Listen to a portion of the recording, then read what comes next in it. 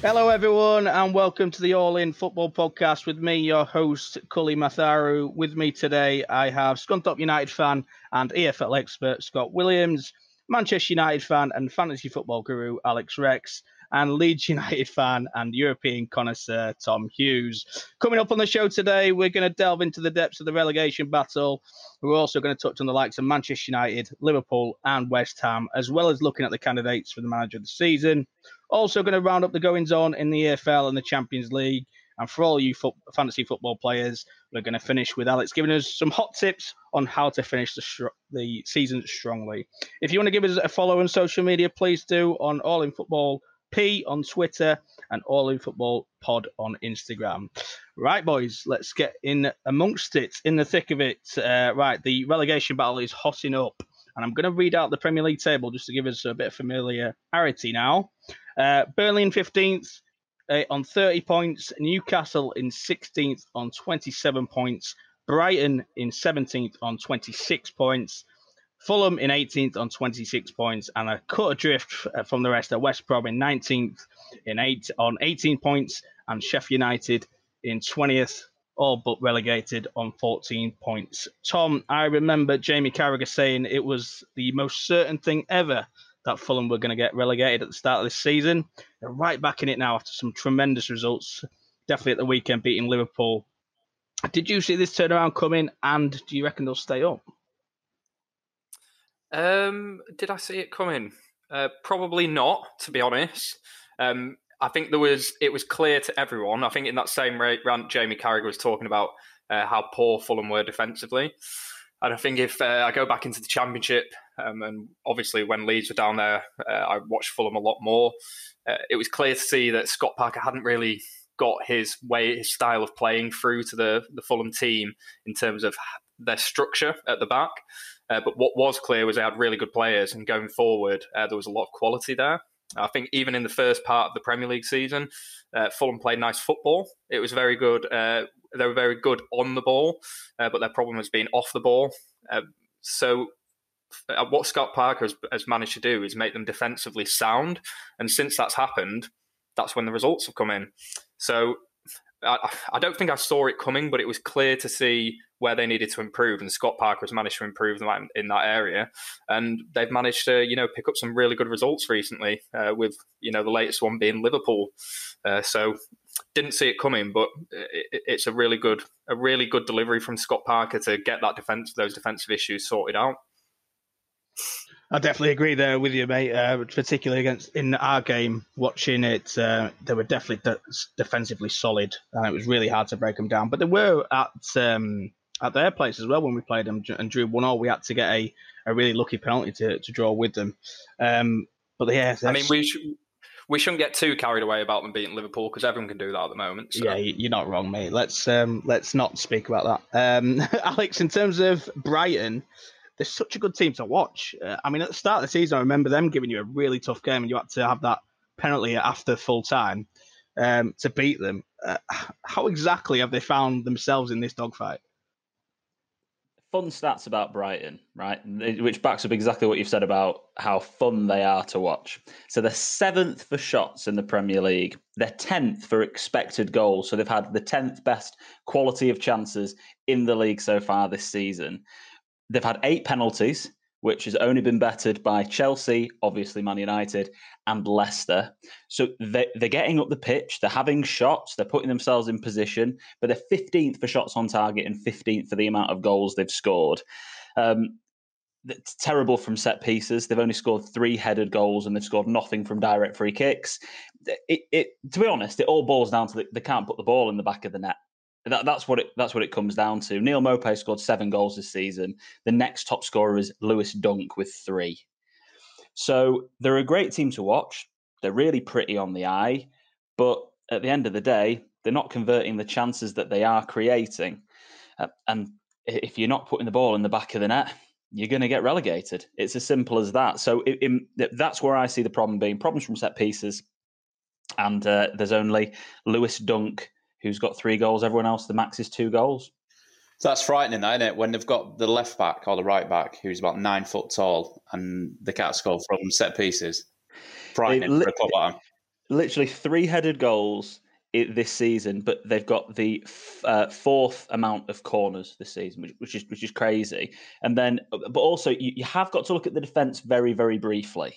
So they have the worst percentage of tackles won in the league.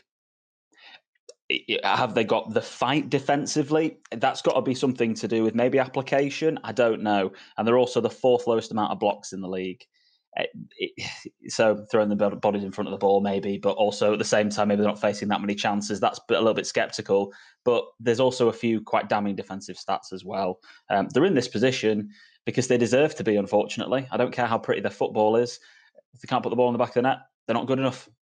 That's interesting you say about the blocks, because I remember under Chris Hughton, their blocks were, from Duncan Duffy, they were just renowned for that. They just blocked everything. And now, obviously, Duffy's gone. I still rate their defence. Obviously, when they played Liverpool, I know everybody beats Liverpool, like Tom said, at Anfield at the minute, but they had a fantastic defensive record. They were on a great defensive run of something like 3 goals conceded in like 7 games.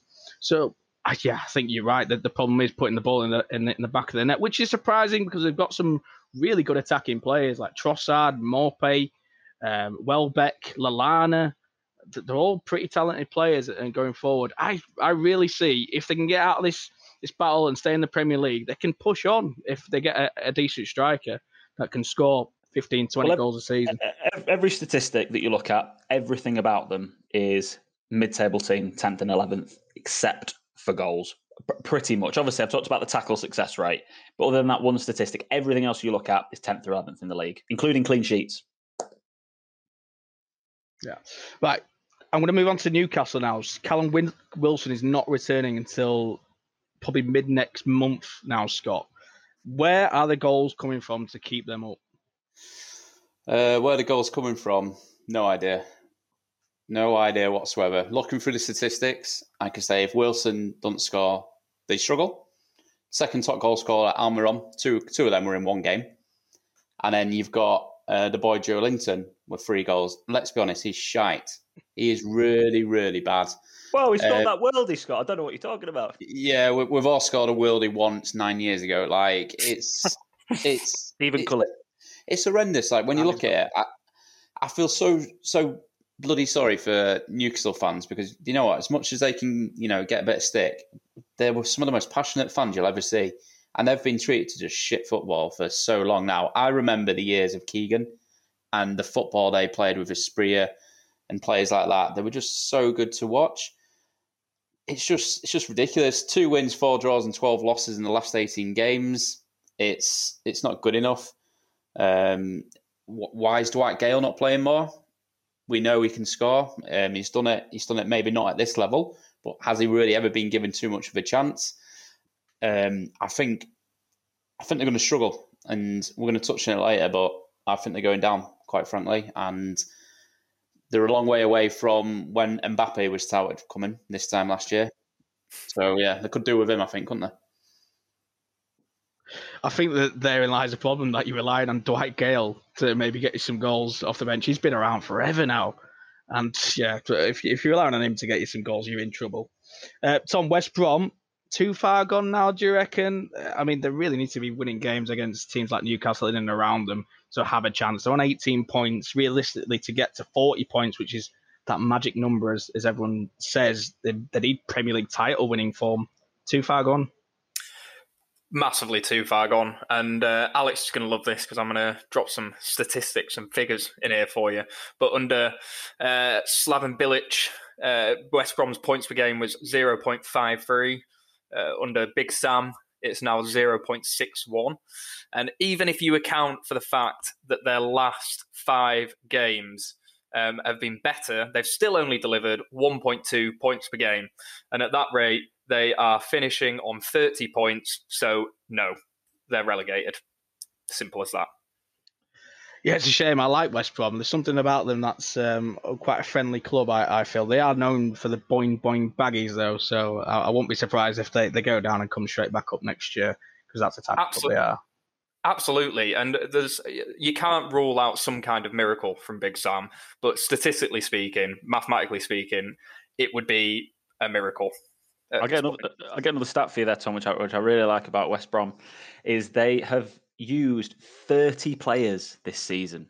So if you compare that to a team like Leeds United, who have, I think, used 22 players, West Brom have used basically the most amount of players out of pretty much any team. Even Liverpool have only used 27 different players this season, and they've had more injuries than I think the entire league combined, according to you, Cully. So it's fact. West Brom are trying everything, and it's just not working, is it?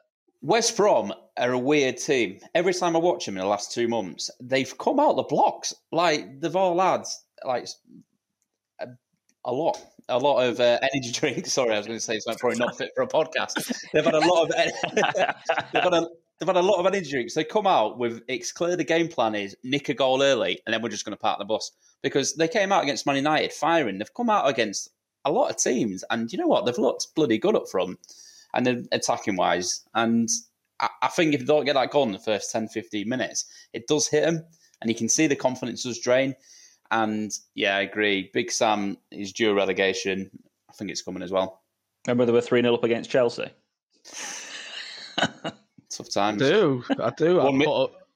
Won me and Cully some money though, didn't it? Yeah, I know. I was literally about to say that. I put on that bet at half time saying I knew Chelsea were going to come back because it was a typical top team against a relegation threatened team. I still remember, I think it was 04, 05. Was it the Great Escape from West Brom? And that's why I think I've got some really good nostalgia from that. I think Jeff Horsfield or I think Kieran Richardson, someone like that, scored on the last day. I can't remember who that was. It Brian Robson, their manager? Yeah, it was. Yeah, and they stayed up on the final day, and I've got some really good nostalgia from them. But I hope they come back up next season. But you never know because the championships. West Brom are never far from a bounce back. They'll be back. Championship's a tough league though. Never far from boring football. I can't remember ever like sitting down and being excited to watch West Brom play in the last 20 years of watching football. They should have kept Slavan, to be honest. I think it would have, if that initial hit when Sam came in hurt them more than potentially we realised. Anyway, I'll let you move on from that one, Cully. Right, we're going to do some bottom three predictions now. I think what we're all saying is Sheffield United and West Brom are pretty much down. So I'm going to come to Tom first. Who's that third team going down? Really, this is a tough one. It is, for me, a real coin toss between Brighton and Newcastle. I think Fulham have hit the right vein of form at the right time. If I had to put my money on it, probably going to say it's going to be Newcastle. I wish it was Brighton, so we'd have a chance at Ben White, but it's going to be Newcastle. Any reason why? Brighton, I think that the confidence in the players, in the way that they're playing, I think will eventually come through in the results. As Alex says, the statistics in most areas for Brighton point to them being a much better team than the place in the table they are. Newcastle, every time I've watched Newcastle, I don't see much of a game plan from them in terms of, what they're trying to do. If they don't play Saint-Maximin, they seem to have very little creativity on the pitch, so they are extremely reliant on him, whereas I think Brighton are reliant on a style of play, and I think that's what'll see him through in the end. Yeah, I tend to agree. Alex, who's your third team? As completely boring as it is, I won't waste any time. I agree with every word that Tom just said. Newcastle are going to go down for all those reasons. Scott? Yeah, I think I've already touched on it. They can't score, so they're buggered really, aren't they? All I would think of if I'm Callum Wilson sat there, why the hell did I turn Aston Villa down? Big mistake. Well, I didn't even know that he turned Aston Villa down, if I'm honest. So, yeah, definitely a big mistake from him. Was that before the Watkins signing, I assume? Or was that with him? No, it was before. Watkins was quite late on in the window. He was very late on. He chose to go to Newcastle over Villa. He had the choice. So, errors. Yeah, definitely. Well, as boring as it is, I have to agree. I think Newcastle are down. I think Fulham, what Tom said was perfect. I think they're hitting the right vein of form. I think they're defensively really solid, and they're grabbing some key goals at the right time. I just don't see where the goals are coming from Newcastle at all. Even if Wilson comes back at the end of April and bags a few, still don't see that saving them. Right, okay, let's change it up a bit now and delve in some EFL action. And the man for that is, of course, Scott Williams. Scott, what's been going on in the world of Football League this week? Cheers, Cully. Yeah, let's take a look at some proper football. No VAR down here, but some, I would say Neil Warnock would probably wanted some this weekend. Starting at the top of the Championship, Norwich continued to march towards their return to the Premier League with a 3-0 win at home to Luton. They're now 11 points clear of third. Watford won the early kick-off to keep them in a second automatic promotion spot. There was drama galore at the Liberty Stadium in a game between Swansea and Middlesbrough. Middlesbrough thought they'd salvaged a much-deserved point in the 91st minute. However, a controversial penalty decision in the 97th minute led to Andre Ayew converting a penalty to give all 3 points to Swansea. Like I mentioned, I'm sure Neil Warder potentially had one or two things to say to the ref after the game. Just a big shout out to Barnsley, wildly tipped as one of the favourites for relegation this season. The draw midweek against Derby was their first points dropped in their last 8 games. What an incredible run they've been on. It's taken them into the playoffs. At the bottom, a loss in his first game in charge for Darren Moore meant Sheff Wednesday and Wycombe prop up the bottom of the league, with Rotherham having to play catch-up because of COVID postponements, joining them in the bottom 3. Looking ahead to the weekend, for me, the game of the weekend is Cardiff versus Watford. That's the 3rd and 4th most informed teams in the league. They meet on Saturday. Watford hunting down that second automatic promotion place, while a resurgent Cardiff team under Mick McCarthy have won 7 and drew 4 in his 11 games in charge and have their eyes well and truly set on the playoffs. One for the Acca this week. Bournemouth versus Barnsley, both teams to score. Bournemouth has scored in 10 of their last 11 games, while Barnsley's goalless draw versus Derby was the first time they have drawn a blank in their last 9 games. Fully expect goals in this one. Over in League One, it's been another busy week in both League One and League Two. We've got full weekend and midweek fixtures played. Starting with the weekend fixtures in League One, it was another round of fixtures and another leader at the top of League One. Hull's win and Peterborough's surprise defeat to Burton means the Tigers climbed back to the summit.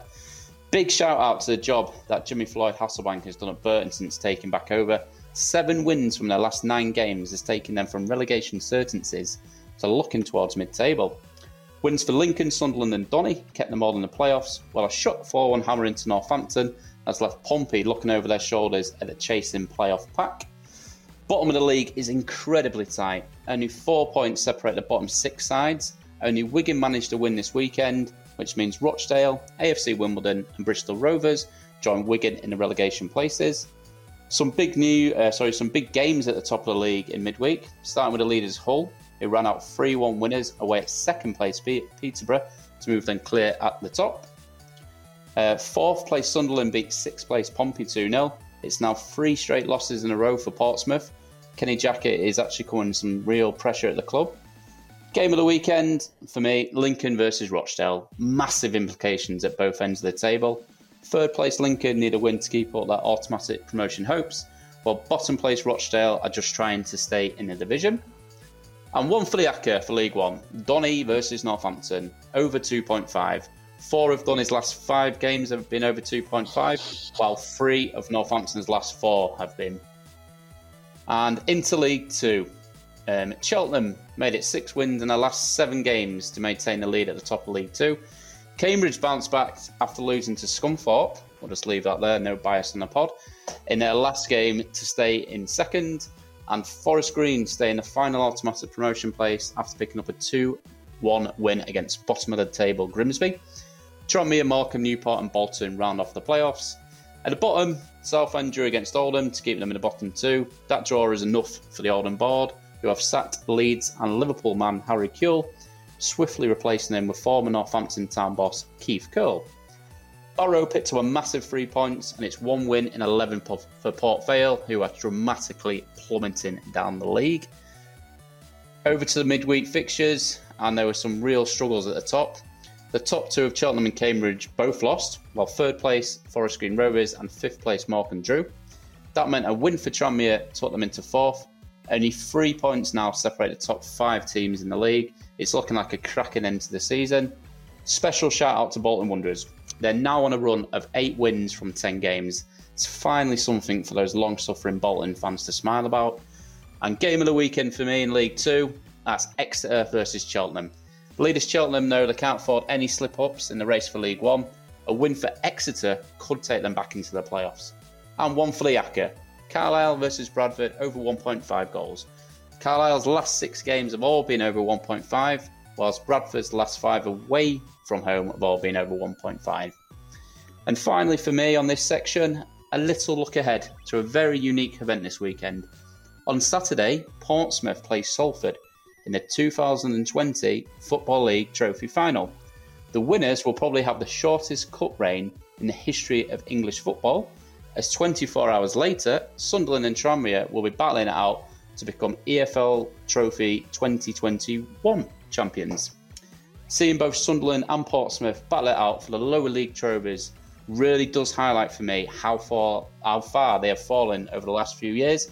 It was only back in 2008 when Portsmouth were lifting the FA Cup and taking their fans on a European tour.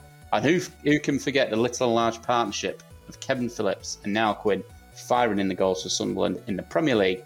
So it's really got me thinking who you boys think are the biggest fallen giants to speak of and why.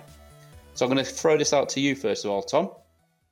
Yeah, so for me, biggest fallen giants, I'm going to go with Blackburn.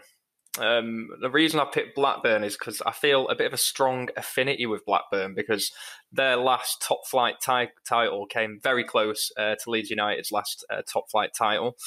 So their fall from grace has been kind of in sync with ours, and they actually fell to the same depths as us, down to League One.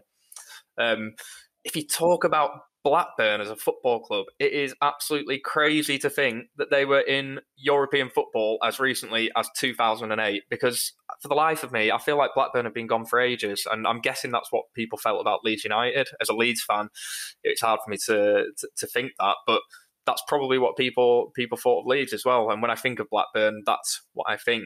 But what I do love is the last time that they won the title, it was Kenny Dalglish, wasn't it? And they actually lost to Liverpool on the last game of the season, and then they only won the league because Man U drew with West Ham. So massive little throwback there for you. But it's just mental to me to see that Blackburn fell down to League One. They are now back in the Championship, but will they ever soar to those heights again? Who knows? It's a great shout, and you'll never see a more awkward celebration of a goal than when Jamie Redknapp picked in that free kick.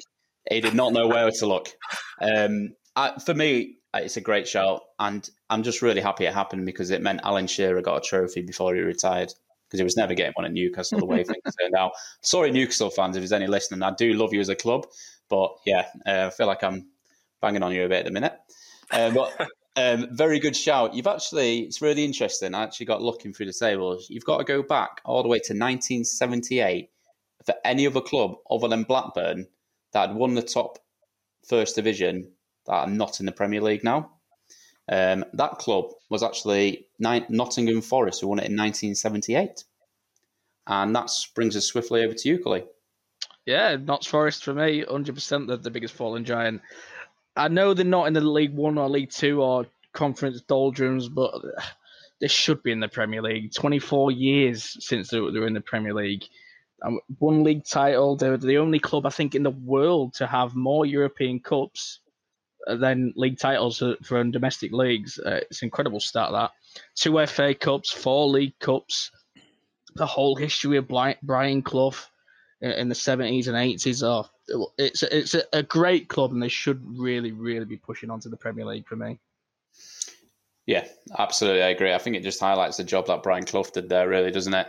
And I think a majority of Forest fans last year would have probably had the eyes on at least a playoff push, but one absolute disaster on the last game of the season that was. So well, they wore themselves out in their cup final, didn't they, Scotty? When they celebrated like absolute maniacs when they beat us and thought that they'd won the league, and then they fucked it up, didn't they? That's what you get when you're one of the biggest clubs in the world, Tom. You've got to take it like. We carry that baggage with us daily. Yeah, no worries. And then finally to you, Mr. Alex. I know they've not won any European Cups or Premier Leagues, but and you mentioned them in your roundup, Scott, being on really great form. But for me, Bolton Wanderers are one of the biggest giants that have fallen from the absolute highs of the UEFA Cup run of 2007, 2008, when they drew against Bayern Munich, they beat Atletico Madrid, and they got knocked out by Sporting Lisbon in the round of 16. They had quality players, even Campo, the World Cup winner, Yuri Djokovic. I was going to say Djokovic, but no, that's wrong. Tennis player, right? Djokovic, and then JJ Kocher, who was one of my favourite players I've ever watched play football when I was growing up. And obviously they went into administration in 2019 and got bought and taken over. But yeah, down in League Two now, and I really used to love watching Bolton play when I was growing up and watching football. 4-time FA Cup winners, and it'd just be great to see them back pushing up the leagues. Yeah, some really good shouts there. And we want to hear what you guys think. Have we missed anyone out there? Like Cully said earlier, we're all over social media. Follow us on Instagram, All In Football Podcast, and on Twitter as well. And yeah, let us know who we've missed out. Back to you, Cully. Brilliant. Yeah, plenty of great shouts there. Even some we've missed out, I reckon. Teams like Sheffield Wednesday, Ipswich, Bradford, Derby, the list goes on and on of fallen giants in the lower leagues. Okay, let's get back to the Premier League now. And Al, I'll let you have your time to shine, mate, after a great weekend for United.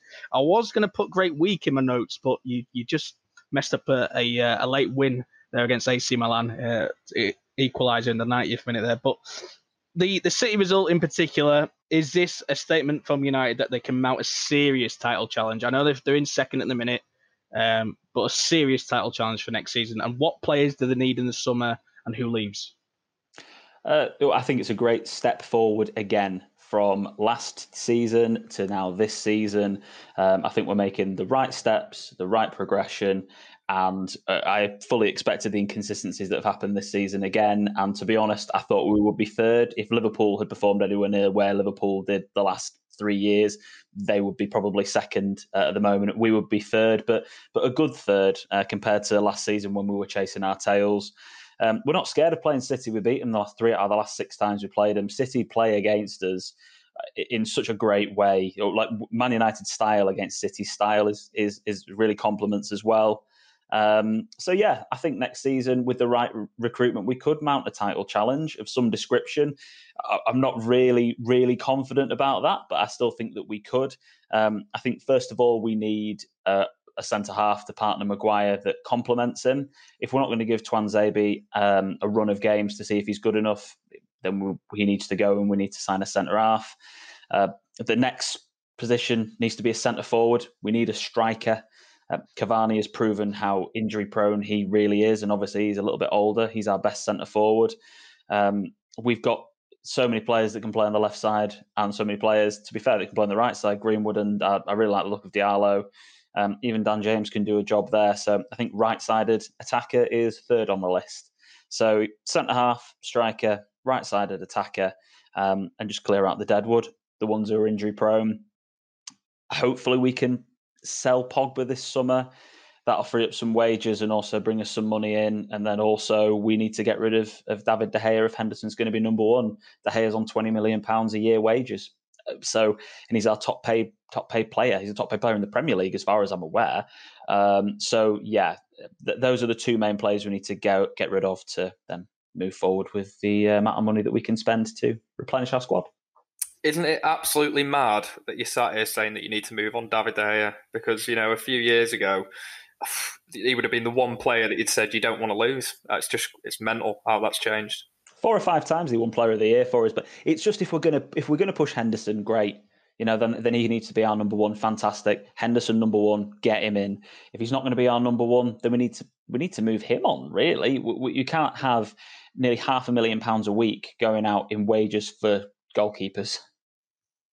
For me, it has to be De Gea that you sell, because obviously the age of both keepers, I think Henderson's got great potential. You have to sell De Gea. I know you probably won't get as much money for De Gea as you would Henderson with his age bracket and the wages as De Gea's on. Who's going to pay that total package for him? I've heard you linked with Oblak, which I think is crazy.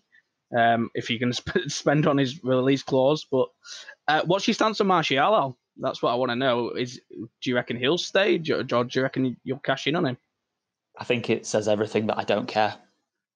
I genuinely don't care. Stay, go, whatever. You've got the potential, but you haven't realised it enough, so whatever, mate.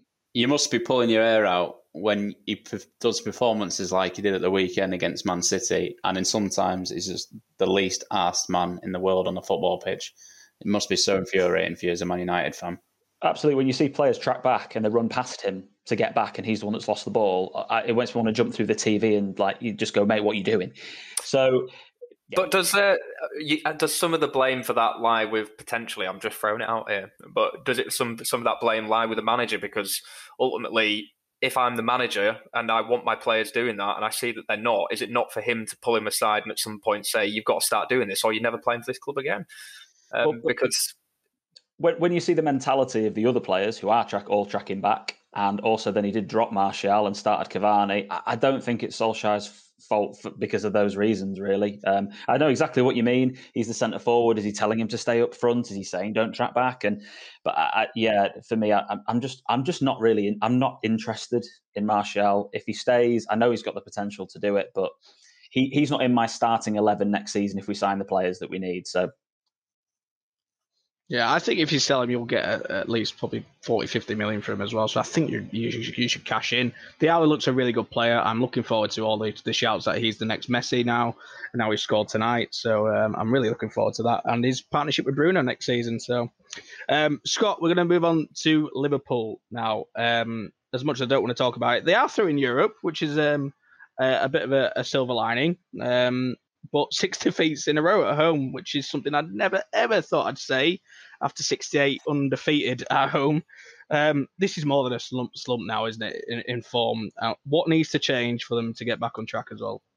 I think the travel ban needs to be lifted and all the boys need to go sit on a beach somewhere. I turn to Tom every week and say, I cannot believe how they've gone from not being beaten at home for about 10 years and losing 6 in a row to some rubbish teams as well. And it's just frightening. They look short of confidence. The manager looks short of confidence. I feel like he doesn't know where to turn. And I think this is where his staff have really got to get around him and really help him out.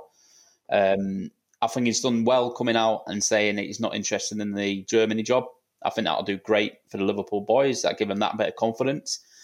But it's frightening. Salah's, you've got this unbelievable attacking lineup last year that would just carve teams apart.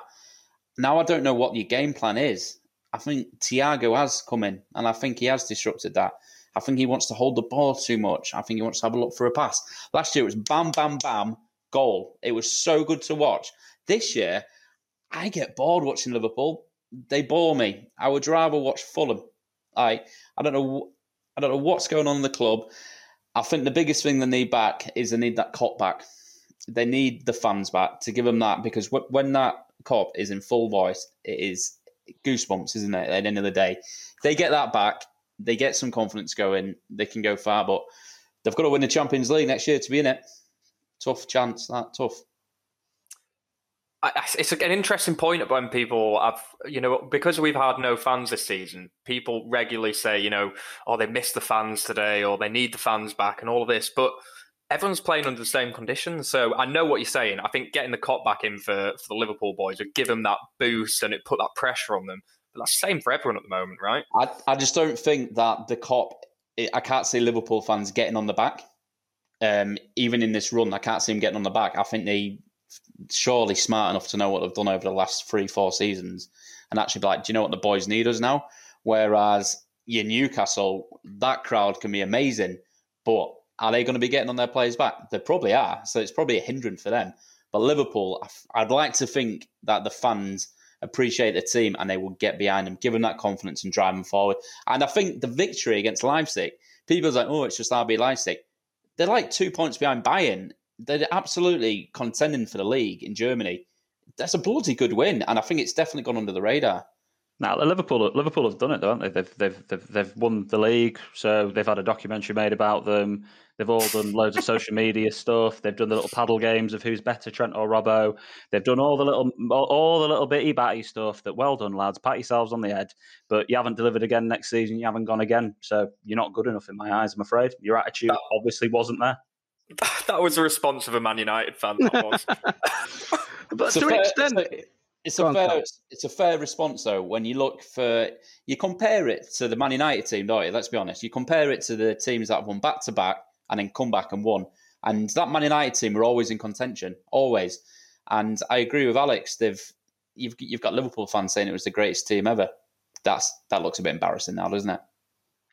I don't know where this came from, that you've seen Liverpool fans saying it's the greatest team ever. I think for a cycle of 3 years, it's still really impressive what they did. Champions League final, Champions League win, Premier League win. All the crap you see on Twitter, you'll see on Twitter. You're going to get some idiots saying we might be the greatest, blah, blah, blah. But they're not real Liverpool fans. What I wanted to say was the point Tom made about the cup, and it's the same for everyone. There is a massive connection with Liverpool fans and the club, as there is with Leeds and the club, and you can't deny that. I'm not saying that's the sole reason why Liverpool have slumped so far down the league this season. There are so many mitigating circumstances against it, but it is right. Alex is right. It's not good enough for this season. Do I think they're going to come back next season?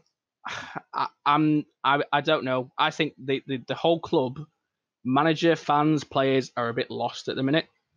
I think they just need a reset. They need a summer off, and they need to reevaluate. Well, what's the targets next season? Are we going to go top 4?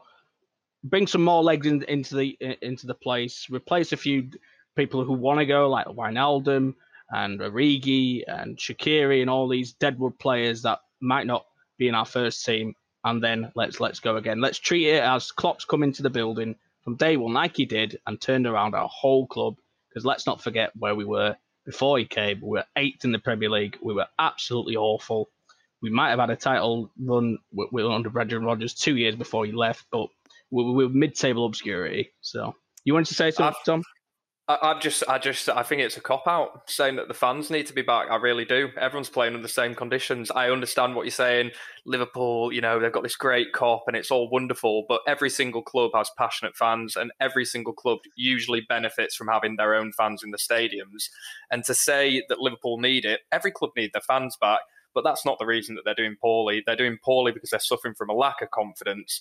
Klopp seems to have lost his way. He seems to have lost the ability to motivate them and organise them. It's not to do with fans. Would it help them having the fans back? Yeah, but it'd probably help Newcastle having the fans in the stadium for the home games. I know Scott says that they get toxic. That's absolutely true, but every single football club can have toxic fans.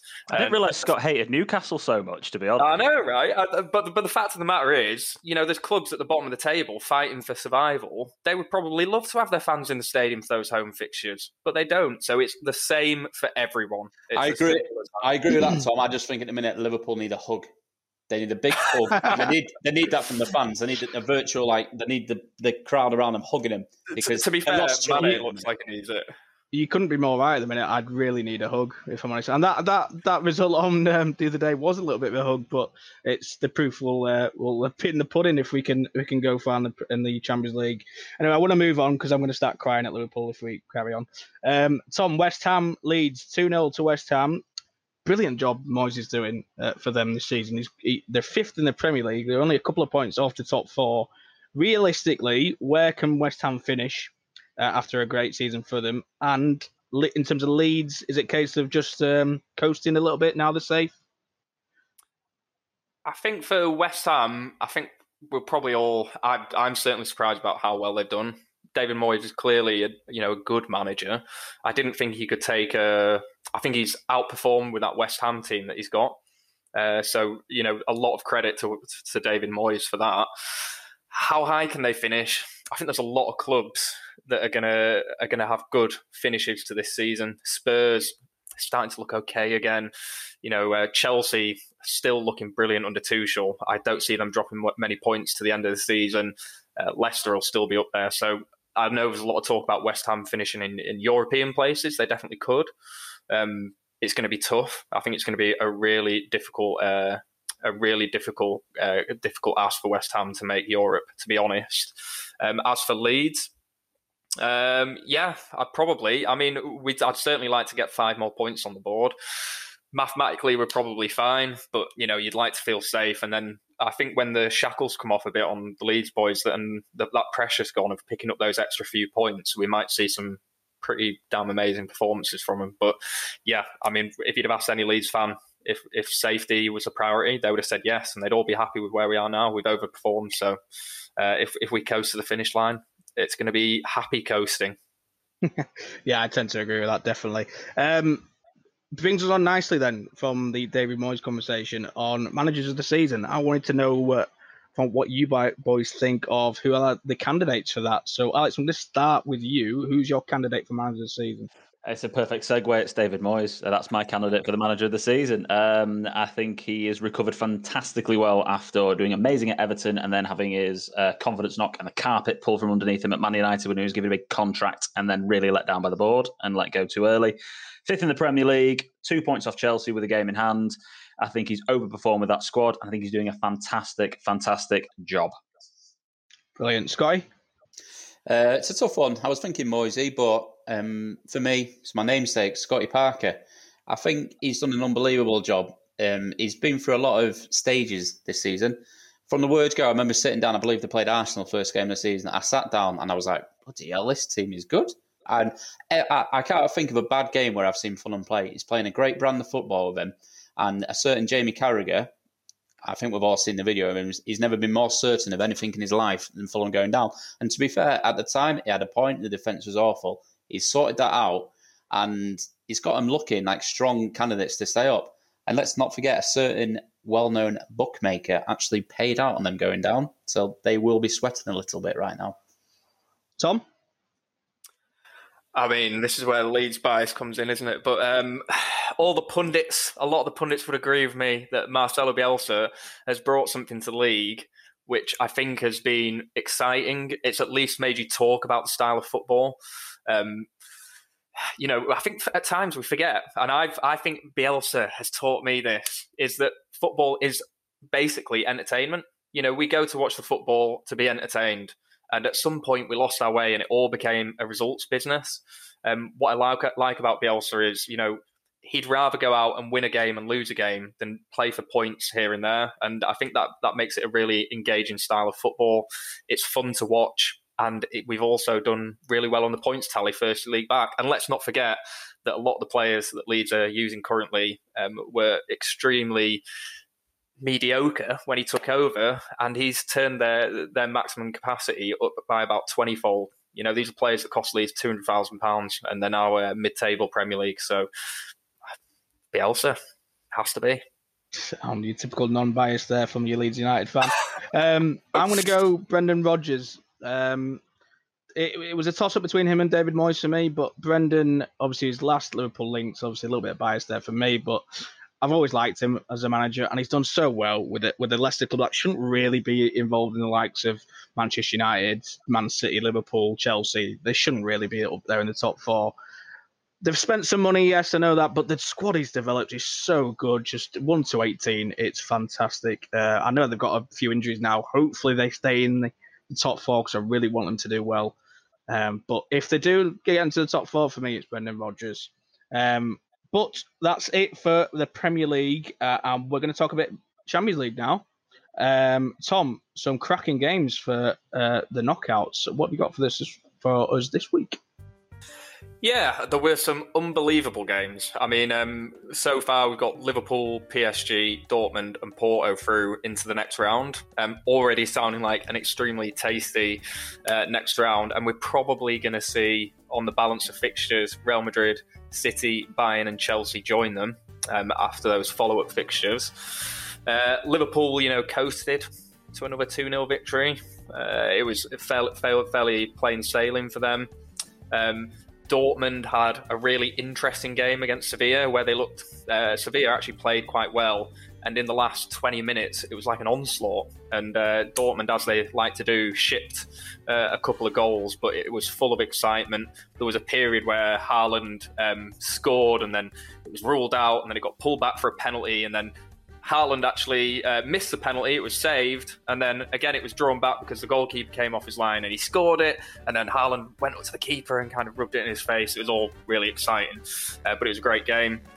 PSG Barca looked like it had the signs of it might kick off. Barca played really, really well, especially the first probably half an hour. They had an absolute plethora of chances, but probably the highlight was Porto against Juve, and with 10 men from about the 50th minute, managed to hold out and actually win that tie. And Pepe, 38 years old is Pepe, he was absolutely unbelievable. Honestly, if he played like that every game, he would fit into any top side in Europe. He was absolutely brilliant, especially considering he was playing the man himself, Cristiano Ronaldo. And that probably leads me into the discussion topic for this week, because Cristiano Ronaldo looked very dejected after that game. Messi had the opportunities in the game against PSG, missed a penalty. He had a lot of other chances in that game to light it up, and he didn't quite take it. And on the flip side, Haaland became the youngest player to hit 20 goals in the Champions League, and Mbappe became the youngest player to hit 25 goals in the Champions League. And so I guess my question, boys, is are we seeing a changing of the guard, and is it the end of the Messi-Ronaldo era and the start of the Haaland and Mbappe era? So I'll pass over to you, Scotty boy, first, to let us know your thoughts on that. Yeah, I think my answer to that is yes and no. It's a bit weird that them boys did really well in midweek. Yeah, Mbappe scored, yeah, Haaland scored, and then obviously Ronaldo made an error and Messi missed a penalty.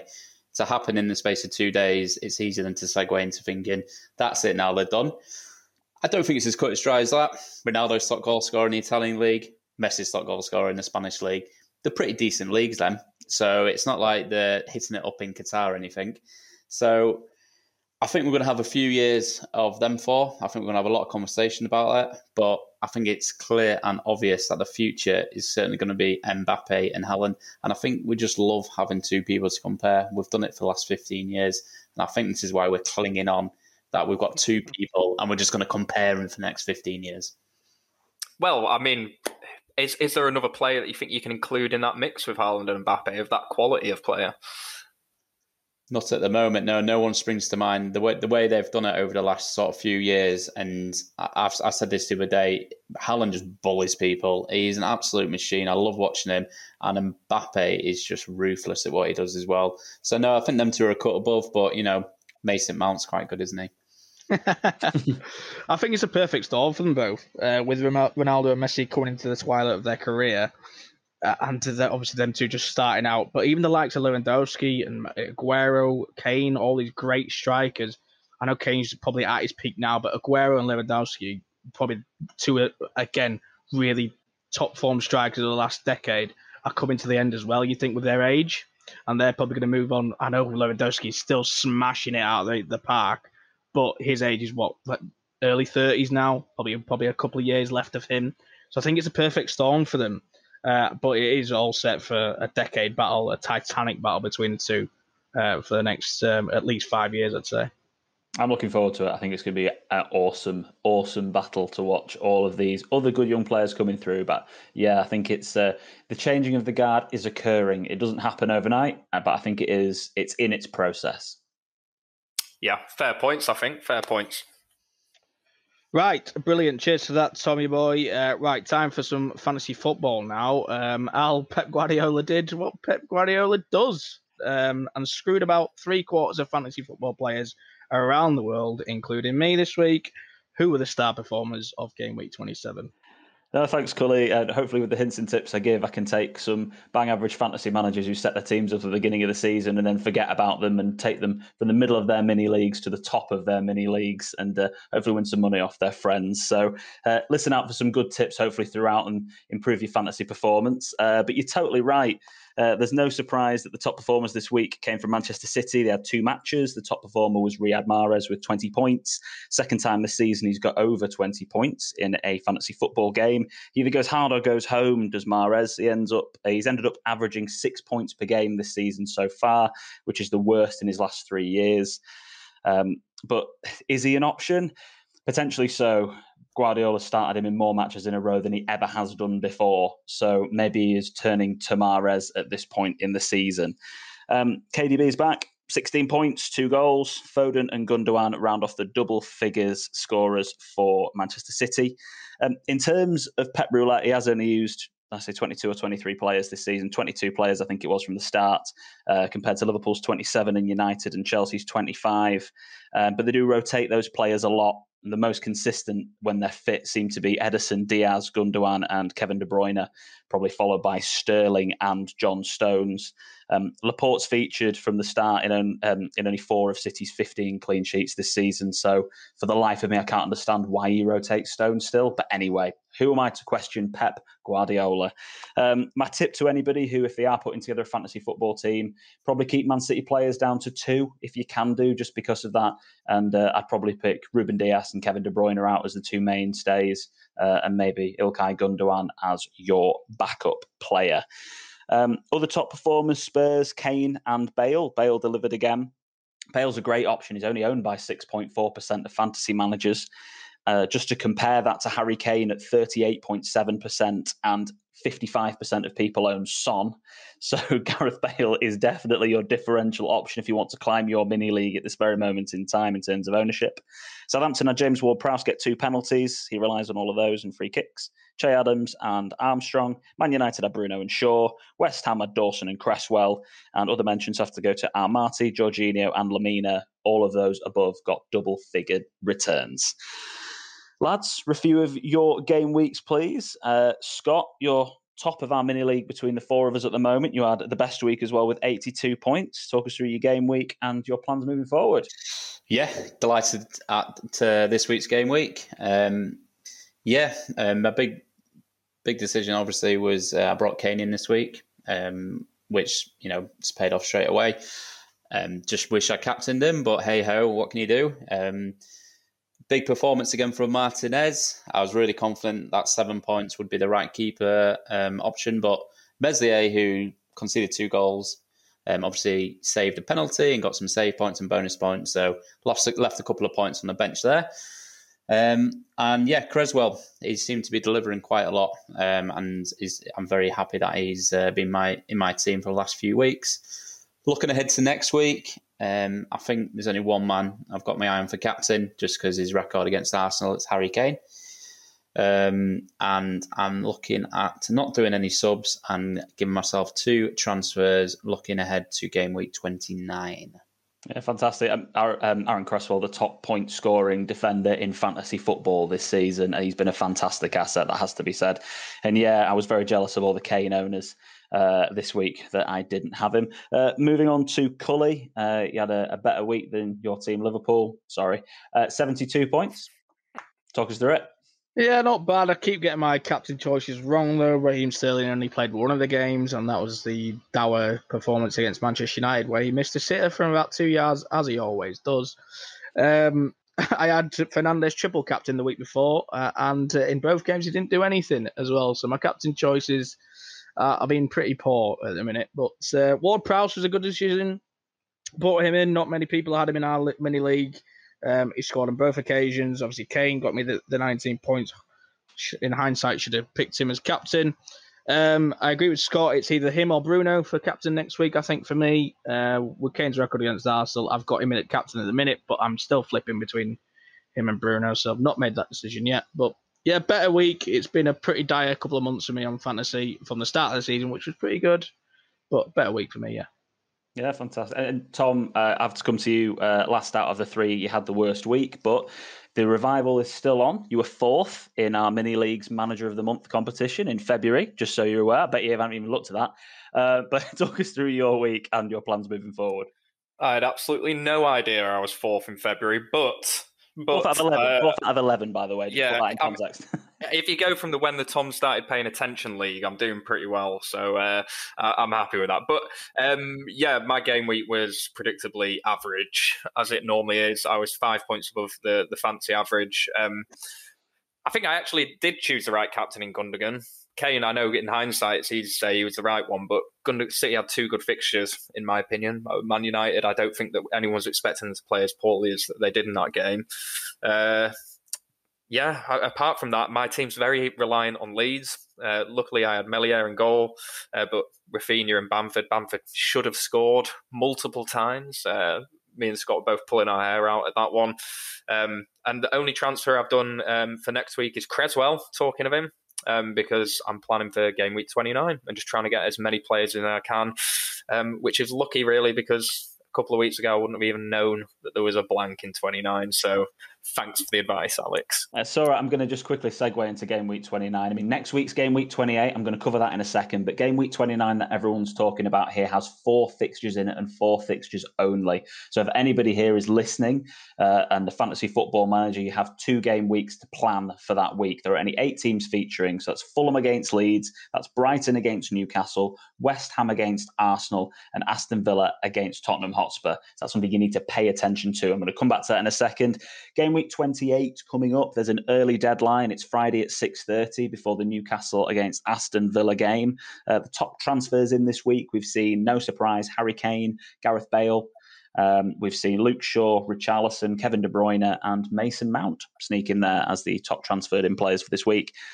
Looking at the long view, so coming to game week 29, the 4 fixtures that we've got, my plan currently there is to use a free hit chip. So is to completely change my starting 11 for that 1 game week. Cully, what chips do you have left? I don't think you've got any at this point, have you? I've got my bench boost, but I don't think there's any more double game weeks left in the season, so I'm regretting that. There's a potential, there will be a double game week for Spurs at some point. They have a fixture to fit in, and there will be a double game week for Everton and Aston Villa, I think it is as well. So you might have the opportunity to use it at this point. But it's all about what transfers you're going to make this week, planning for what strategy you have in game week 29. So I'll be free hitting. So I will be completely discounting that game week out of all of my plans. So the teams I'm going to be targeting for transfers moving forward are going to be looking at Everton, Burnley and Chelsea, more Everton and Chelsea, because they've got good fixtures surrounding it. And if you aren't going to use a free hit, and you are targeting players who feature in game week 29, then Aston Villa, Spurs, and Leeds have the best fixtures surrounding that fixture. So game week 30, they have the best fixture. So if you're looking at getting players in this week in game week 29, game week 28, 29, and game week 30, I'll be looking at Villa, Spurs, and Leeds. Top tip, Gareth Bale, big differential, playing every single week, seems to be doing really, really well. And obviously watch out for if Jack Grealish is back fit, because Aston Villa are a completely different animal going forward.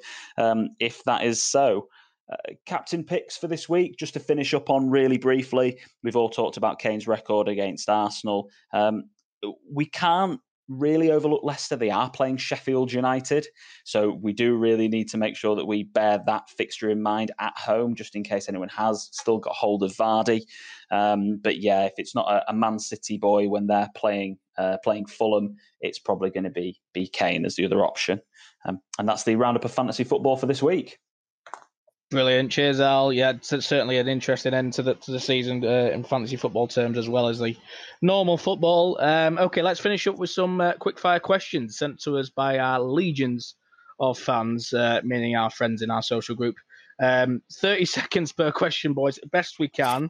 And we're going to start with a question on Mr. Bay himself, to me, Steven Gerrard.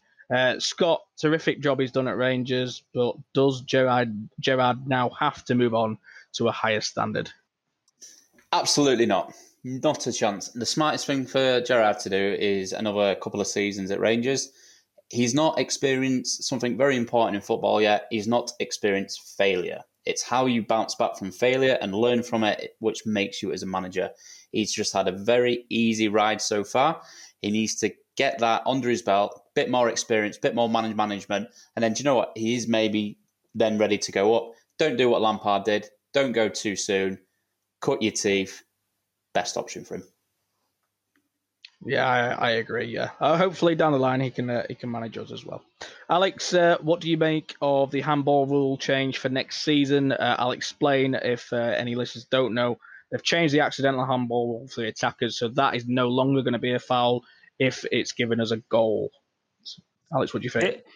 Why did they change it in the first place? Well, the answer to that question is so that if a VAR check happened on a goal, then they could make an easy decision that they didn't have to give their own opinion in, so they chickened out of it.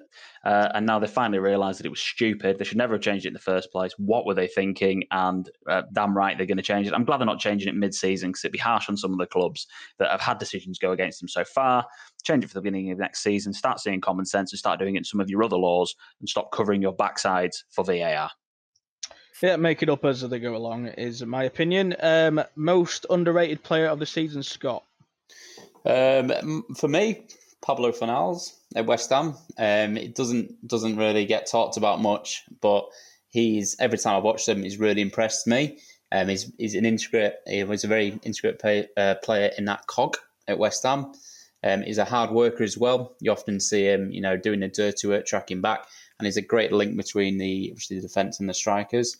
And I think he's a really big reason why they are genuine contenders for the top 4 this season. Yeah, I agree. He's certainly a decent player. Tom, second coming of Gareth Bale or false dawn? I don't think it's going to be quite the second coming of Gareth Bale. I think he's changed as a player since the first time he was at Spurs, when he was literally darting past people, although there were glimpses of him doing that over the last few weeks. I don't think it's a false dawn, though. I think we're just going to see a very, very good player being good at football again because he's playing. I think with his link-up with Kane, it's starting to look even more dangerous than the link-up that Son and Kane had. So I don't think we're going to quite see the Gareth Bale of old, but we might see a new Gareth Bale who's very, very good at football and is linking up well with the players that he's playing in that team, if Mourinho keeps him playing attacking football. If. Yeah, it's a big if at the minute. Alex, this is a divisive one. Thoughts on the revamp idea of the Champions League? So I'll explain. The Juventus chairman, I can't remember his name, wants to change the format to a 36-team Champions League with teams playing against 10 teams based on their coefficient and ranking. What do you think?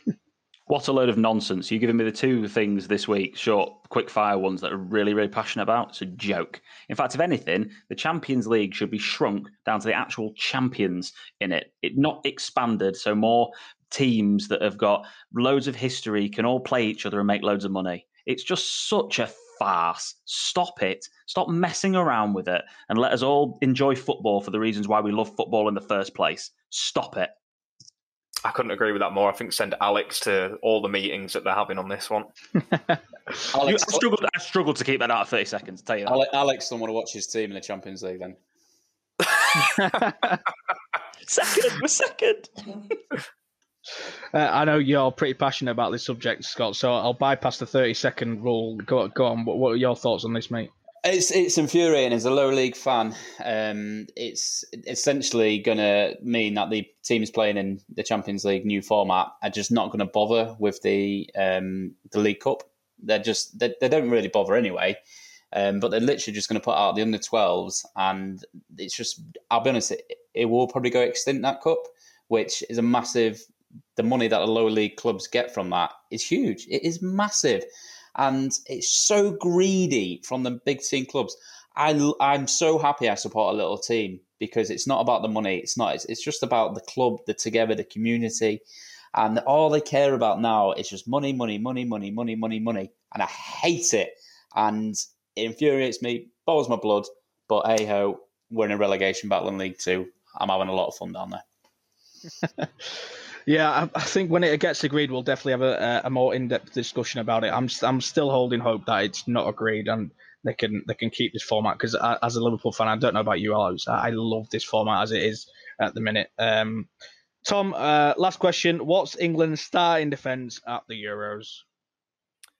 This is an interesting one, isn't it? You asked me this 6 months ago, my answer would be very, very different. But that's why I asked. My back four right now. Luke Shaw. I know, picking a Man United player, but how can you not at the moment? He's in form. And unfortunately, going to have to pick another Man United player in Harry Maguire because I also think Harry Maguire deserves to be in there. He's not perfect, but he's a very good centre-back. And in terms of the aerial presence he offers, brilliant. Alongside him, Mr. John Stones. I mean, what a comeback he has made. I think John Stones is an absolute shoo-in. He has to start. No questions for me there. And then my last pick would have to be, and probably there's so many right-backs to choose from, who do you go with? For me, it's Reece James. And I think the reason I picked Reece James is his ball delivery is absolutely excellent. And if you've got Harry Kane in the box, he's good with his both feet, he's good with his head, you get Reece James whipping those balls in. I think that's a really good decision and a solid back four as well, defensively. Yeah, it's definitely a good back four. I think the best thing is we've got options. I think we've got two really good left backs in Chilwell and Shaw. We've got some centre backs that are actually competent. Well, I say Chilwell isn't playing though, is he? Yeah, I know, but I think he's still a really good player. He'll be in the squad. He'll definitely Gareth Southgate maintains he plays on form. If he's playing on form, Chilwell isn't playing, so he has no form. So it should be Luke Shaw. If he's playing on form, you've maybe got to look across to Chris Smalling. He's doing wonders over in LA. It's true. Let me throw out a little shout out to the best defensive right back in the league, Aaron Wan-Bissaka. If he wants to play against Raheem Sterling, everybody else he gets torn apart by. So Raheem Sterling needs to quit and just change sides. Stop going against Wan-Bissaka. You're not good enough. Yeah, fair enough. Right, okay, let's wrap it up there, boys. Thanks for your time as always. Lovely seeing your faces, albeit not in person. If any listener wants to give us a follow on social media, please do. On All In Football Pod on Instagram and All In Football Pete on Twitter. Plenty of content coming up, particularly on Scott's One for the Acca tips. Please bet responsibly and gamble safely. And we've also got plenty of tips from Alex, the fantasy football guru. Hopefully they can secure you a great finish to the season. Right, until next week, thanks for listening. We'll see you soon. Have a great weekend and ta-ra.